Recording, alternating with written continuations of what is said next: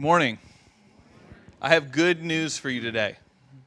I have really, really, really good news. We have a guest preacher.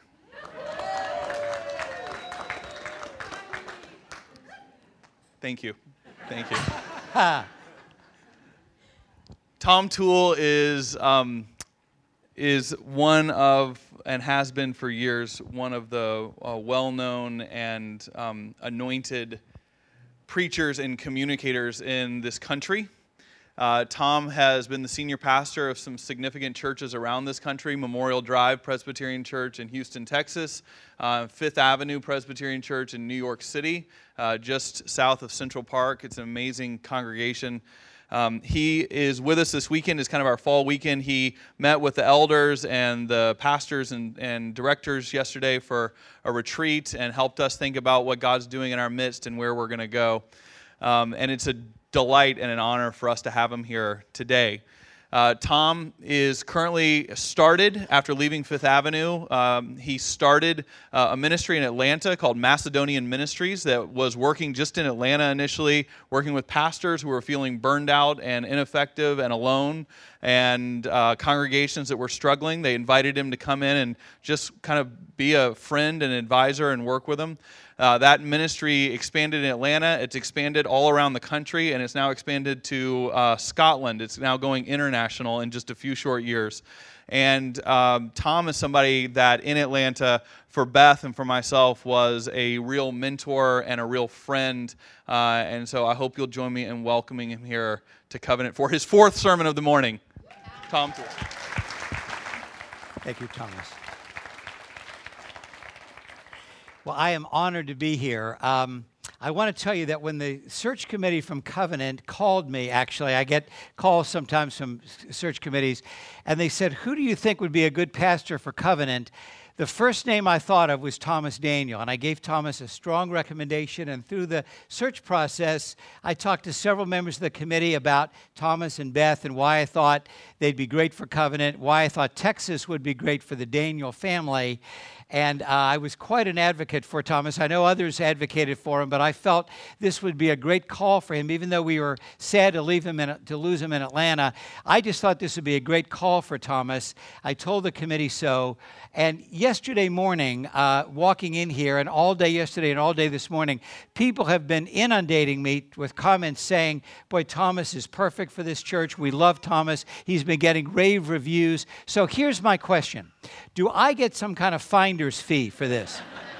I feel like I deserve something.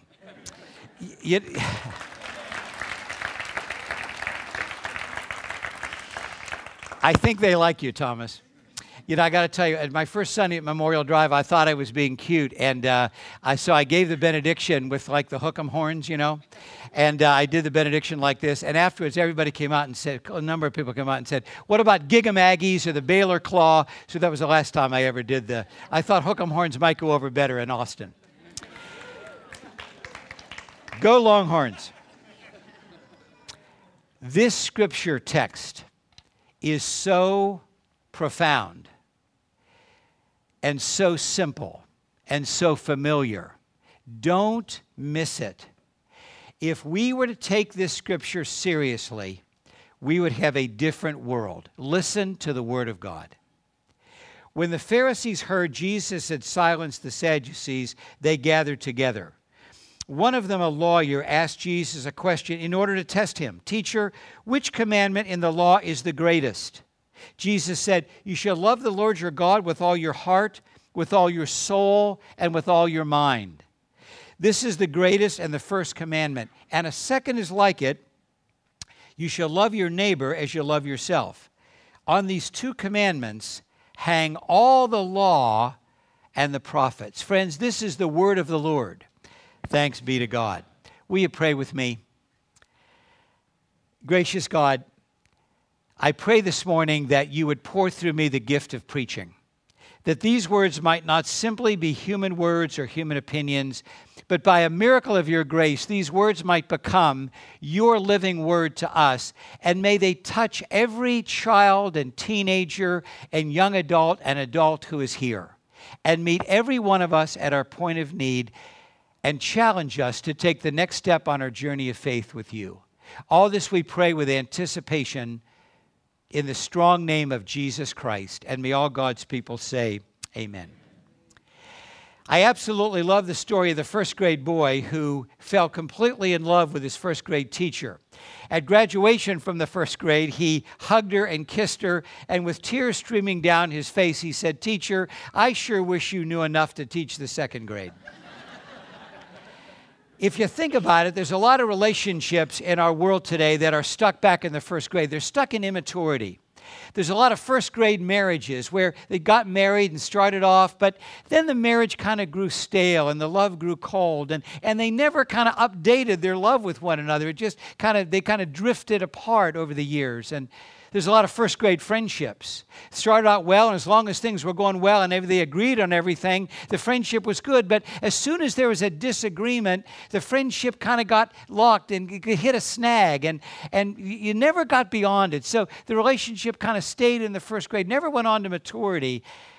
And if we were to be really honest, there's a number of people who have a first grade relationship with God. I mean, we started the journey of faith with Jesus. We said to Jesus, we want to follow you, but then we got busy and we got tired and stopped going to a small group and stopped praying regularly. And before we knew it, we were living on stale grace. We're living on a relationship with God we had years ago. Be very sure God wants us to be childlike, meaning humble, knowing our need, trusting, but also filled with awe and wonder. God wants us to be childlike. God does not want us to be childish, meaning selfish, arrogant, insisting on our own way, and throwing a tantrum when we don't get what we want.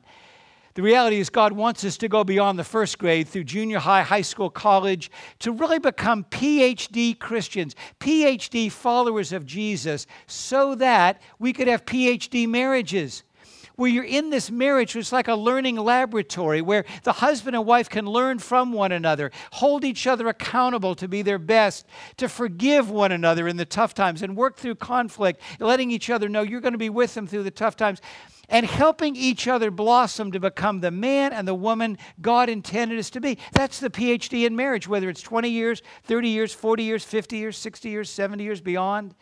God's looking for PhD friendships where we don't run away in times of conflict. We can disagree without being disagreeable. And we can really love one another and model what it means to have unity amid diversity. We need PhD friendships in this world today. And we need people who are getting the PhD in their relationship with God, who go beyond simplicity and really are the PhD Christians who know they're on the face of the earth for more than just making a living and raising a family and having a career, as important as those things are, that we're on the face of the earth to serve God by serving other people. That's the PhD in Christianity. Now this fall, Covenant Presbyterian Church is in for a treat. Thomas Daniel is going to do a sermon series on adventure and anxiety. And what I think he's really going to be talking about is how to become a PhD Christian, how to love God, how to love yourself, how to love your neighbor, how to love the city of Austin, Texas, and beyond with the love of God. And as you enjoy that sermon series and are challenged by Thomas, I said to the search committee, if they want a maintainer, Thomas Daniel is not your guy. If you want somebody to just keep it the way it's always been, then Thomas is not your guy. There's pastors who can do that. I know them. But he's not the one.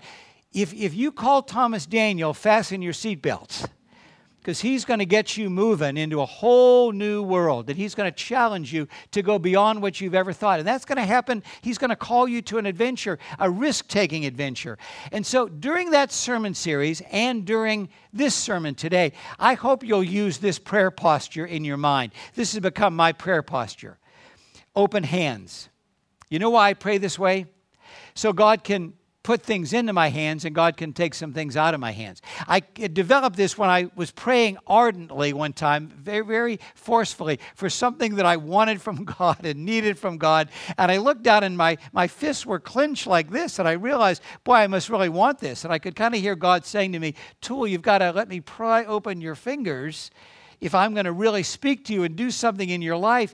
And I found when I opened my hands toward God, then God could take some things out of my hands that I didn't even know were holding me back, like fear, worry, anxiety, prejudices, being scared to move on to an adventure and having the anxiety to want to stay on the shore. When God's leading me out into the deep water, I was afraid, so I wanted to hold on to the shore. But God says, Tool, open your hands. And I realized then God could take some things out of my hands, and God could put things into my hands like perseverance and patience and love and discipline, some things I really need in my life. Where in your life do you need to open your hands before Almighty God? So I hope that you'll pray this way as even you're thinking about this message today, because there's 3 spiritual principles that I believe God wants to lift up to you out of this great text in Matthew chapter 22. The first principle is this: put God first in your life. Jesus said, love the Lord your God with all your heart, soul, and mind.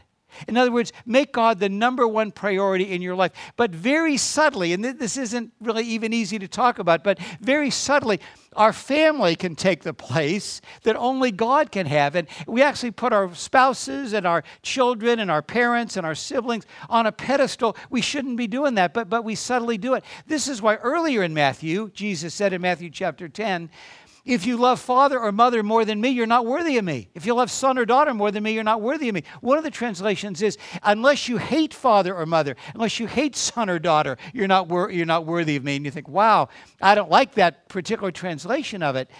But what Jesus is saying is, if you put children or parents or spouses in the place that only God can occupy, all the relationships of your life are distorted. Only God can meet the deepest hunger and assuage the deepest thirst of our soul. This is very subtle, though. Sometimes we let good things creep in and secondary or tertiary things become the primary thing in our life. For example, I know this family very well. I love them very much, and they are followers of Jesus. They've had several children, but their oldest child went off to college, their daughter. It was their only daughter. They loved her very much. She was their oldest child. They'd never taken a child to college before, so they wanted to do it well, and they prayed about and thought about what they were going to do. They had this fantasy that they were going to drive her to the campus the day before. They would have a leisurely dinner, stay overnight at a nice hotel, then the next morning get up and have a long leisurely breakfast, and then drive the girl over to the dorm around 10:30, and they'd unload the car, and it would take about 20-30 minutes or an hour to get all the things in. And the mother would spend her morning with the draperies and curtains in the dorm room and the bedspreads on the bed. And the father would spend his morning hooking the girl into the internet on the campus, and it would take him 30-40 minutes to do that. And then he was going to put up bookshelves. And they thought around noon they'd meet some other girls in the dorm. They'd take them all out to lunch, have a leisurely lunch. And then about 3 o'clock they'd find a park bench and they'd have a prayer with their daughter, wish her well, say goodbye, and 3:30 or so they would drive home. This is their fantasy of the way it's going to work out. So the next day they did in fact drive the girl to college, and they did in fact have dinner and stay overnight at a nice hotel. But what they didn't expect was when they got up the next morning, the girl said, "Oh, Mom and Dad, I am so full of butterflies. I got anxiety, and I'm worried about meeting these kids, and I couldn't possibly eat anything. I can't even have coffee. I'm just so nervous." So the parents just wolf down a quick muffin and a quick cup of coffee, and they're racing over to the campus. They get there even before it opens, but at 9 o'clock when the dorm opens, these 2 seniors and junior guys come over to help unload the car, and they take one look at this freshman girl, and she's so beautiful. And so in about 45 seconds, they've got the car unloaded and into the dorm room, and everything's in. And in 4 seconds, they've got her hooked into the campus internet, and everything is set. And so it took 5 minutes to get the girl assimilated. And they said to the girl, "By the way, are you hungry by any chance? You want to go get coffee and breakfast?" And the girl said, "Oh, I'm starved. My parents didn't get me any breakfast this morning, so I'm really, really hungry." And they said, "Well, let us buy you breakfast." So they walk down the hall with this girl, and she gets to the end of the hall and all of a sudden realizes her parents. So she runs back down the hall, gives them a kiss on the cheek and says, "Bye, Mom, bye, Dad, see you Thanksgiving," and she's gone. And the parents look at their watch, it's 9:05, and they got the whole rest of the day. And so they went out to breakfast, and they started to laugh at themselves, thank God. they realized they had put expectations on that daughter that no person could ever fulfill. This is very subtle, loving the Lord your God with all your heart, soul, mind. There's good things that get in the way of the best thing, and the best thing is Jesus. Make God the number one priority in your life. And when you do, then your job, then your relationship with your children or your spouse or your parents or your friends, then they fall into their proper perspective. But don't lay on people expectations that no human being could possibly fulfill. The PhD Christians are the ones who love the Lord their God with all their heart, soul, and mind, number one in our lives. Secondly, PhD Christians love ourselves. We make Jesus Christ the cornerstone of our self-esteem. So we're not arrogant, we're not haughty, we're not super confident. We have a healthy self-esteem that comes out of what God says about us, not low self-esteem. We have a healthy, good esteem. But unless I miss my guess, there's some teenager or young adult or adult here this morning who really suffers from low self-image. Maybe a coach told you you weren't fast enough. Or maybe a parent or a friend told you you weren't thin enough. Or maybe somebody told you you weren't talented enough to make the dance team. Or maybe a boss told you you weren't good enough to go to the next level in your career, and your career kind of hit a plateau. And we've harbored that for a year or 5 years or 10 years or maybe 30 years. And we listen to what the culture says about us instead of listening to what God says about us. We're the crown of God's creation. We're the apple of God's eye. Marcia had to deal with this.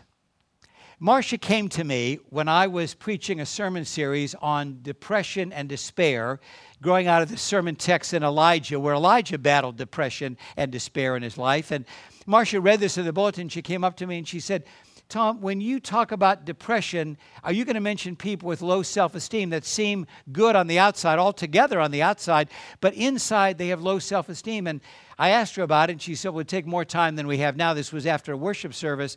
So we made a date to have coffee, and I knew Marcia to be a brilliant woman. She was a PhD, actually, in mathematics, and head of the mathematics department at one of America's most prestigious universities. But Marcia said, you want to know the truth, Tom? I feel like a C- person. I said, why is that? She said, because when I was growing up, no matter what I got in a test, if I would get a 95, my daddy would always say to me, well, why didn't you get 100? So I'd study really hard and I'd get a perfect paper, I'd get 100, and my dad would say, must have been an easy test. She said, I never pleased my dad. She said, then one day my dad started to take advantage of me. And he started to be abusive to me. Well, out of that conversation, I recommended a Christian therapist for her who helped her enormously. But I also recommended she get into a small group with some intimate fellowship. And in that small group, it was the most amazing thing, this small group of men and women, they helped Marcia believe that what her earthly father said about her, that she didn't measure up, wasn't right. That what God said about her, she's the crown of God's creation, she's the apple of God's eye. They said that that's really what is true of Marcia. And even though Marcia's father was dead, her earthly father, she heard a message from her heavenly father that changed her life. And you know why I say Marcia's going towards the PhD in Christianity? Because Marcia got beyond low self-esteem. She still battles it. She still has to deal with a therapist. But she got beyond low self-esteem. And she is walking alongside and ministering to young girls and young women caught in sexual trafficking who don't love themselves. They loathe themselves. And Marcia is able to remind them, you are the crown of God's creation. You don't have to do this. You're better than all this. And she's helped many a young woman get out of the slavery and the bondage of sexual trafficking. It's a magnificent ministry. 2 Corinthians 1:3-5 says, God helps us in our trouble, so we're able to help others in their trouble using the same help we've received from God. Marcia was helped in her low self-esteem so that she can help others with low self-esteem using the same help she's received from God. Isn't that amazing? So in an area of our lives where we have struggled and maybe where we've suffered and where we've had real issues, maybe we still have those issues, God can use that very thing where we have struggled to help other people in their struggles using the same help we've received from God. That's the PhD in Christianity. So if you get the PhD, you love the Lord your God with all your heart, soul, mind. Make God number one in your life. Don't even let secondary or tertiary things subtly get into be number one. Let God be the cornerstone of our self-esteem so we can love ourselves, not in a haughty, arrogant way. That's not good self-esteem, but in a humble, confident way when you can love yourself and understand what God wants to do through you to others.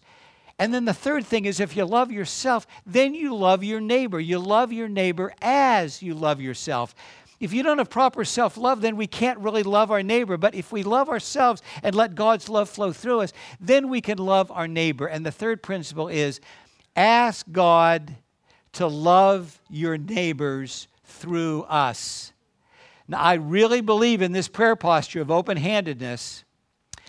Because the thing is, you open your hands to God and say, God, I'm willing to love someone who is hard for me to love. Is there anyone here who knows a relationally challenged person? Is there anybody here who knows a cobweb spotter? A cobweb spotter could come into this room and see the one cobweb in the upper right-hand corner. Now, a true cobweb spotter is so critical. A true cobweb spotter not only delights in seeing the cobweb, but they delight in pointing it out to you. Does anybody here know a cobweb spotter? Is anybody here married to a cobweb spotter? See, cobweb spotters have low self-esteem. They're critical of others because they really don't like themselves. They take out their loathing of themselves on somebody else.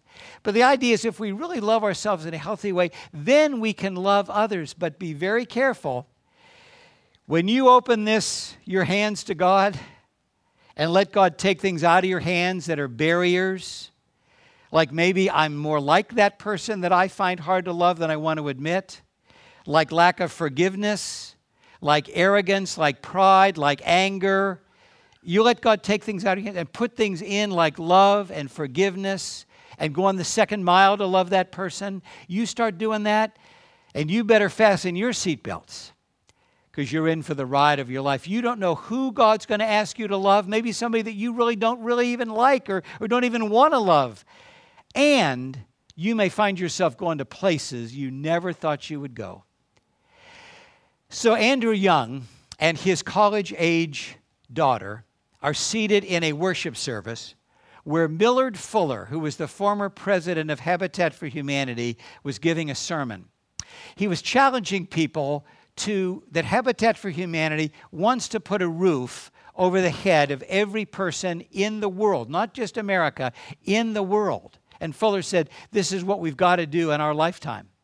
He was challenging people to even go outside their comfort zone, and he mentioned Uganda. He said, I'm going to be going to Uganda, and I'm going to be building Habitat homes for the poor. I'm hoping some in this audience tonight, in this congregation, would be willing to help fund this ministry, and I think maybe some of the young people here would want to go with me to Uganda and build homes for the poor so that everybody has a home, a safe, affordable roof over their head. And Andrew Young, as Millard Fuller is speaking, he notices his daughter moving forward, inching forward in her chair and leaning into what Millard Fuller is saying. And Andrew Young whispers to his daughter, now, honey, you're needed right here in Atlanta, Georgia. Don't you get any ideas about this? And anyway, the sermon ends and people kind of applauded for Dr. Fuller. And Andrew Young's daughter said, Daddy, I want to drop out of school. I want to go to Uganda. I want to serve the poor. I want to build the houses. He said, now, honey, you're needed right here in Atlanta, Georgia. She said, Daddy, but I've heard you preach about taking risks and heard you preach about following Jesus in radical ways. He said, yeah, honey, I was just preaching, but I didn't mean you. I mean, this wasn't what you should be doing. And she said, Daddy, please, I really want to go. And he said, okay, finish college, and then your mother and I will pray about it. Well, you know, you can't hold on to these kids forever. And you got to hold them with open hands. So she graduated from college and she wanted to go. Andrew Young thought she'd forget about it, but she didn't forget about it. She said, Mom and Dad, I want to go to Uganda and with Dr. Fuller. And so she graduated from college and they let her go to Uganda. And they drove her to Hartsfield Airport. And as they were saying goodbye to her there, they hugged her and kissed her. And Andrew Young's wife noticed that Andrew Young, when he said goodbye to his daughter and was hugging her, there were enormous tears streaming all down his face, and he started to sob. The daughter waved goodbye and told her parents she loved them, and she went to go through security, and Andrew Young is really sobbing. His wife said, "Honey, this is really hard for you, isn't it, to let her go?" He said, "Oh, it is so hard, but that's not why I'm crying." She said, "Why then are you crying?" He said, "Oh, I just got in touch with the fact that we raised our daughter to be a respectable Christian. I, at least, wasn't prepared for her to become a real one." Now listen, Austin, Texas is desperate to hear and see real Christians. God brought a real Christian here to be your pastor. And he brought a real Christian who's not content with the status quo, who wants to lead you on out into deep water, out beyond the comfort zone, out into places to love people in Austin and to do things you never dreamed you might do. But if you're going to be the mature Christians, the PhD Christians that are open-handed so God can take things out of your hands and put some things into your hand, we got to love the Lord our God with all our heart, soul, mind. Make God number one in our life and not let other things subtly creep in. We got to love ourselves, not in a cocky or arrogant way, but in a humble way with confidence, to love ourselves as God loves us. And we've got to ask God to love our neighbors through us and be prepared to love challenging people and go to places we never thought we would go to love God's people. When you get to the end of your earthly life and enter the kingdom of heaven, Jesus is not going to hand us a diploma or a PhD degree. You know what he's going to do? Jesus is going to come to us with open arms. He's going to say to us 7 words. "Well done, my good and faithful servant." I tell you the truth. Those are the only words in all the world that are worth living for.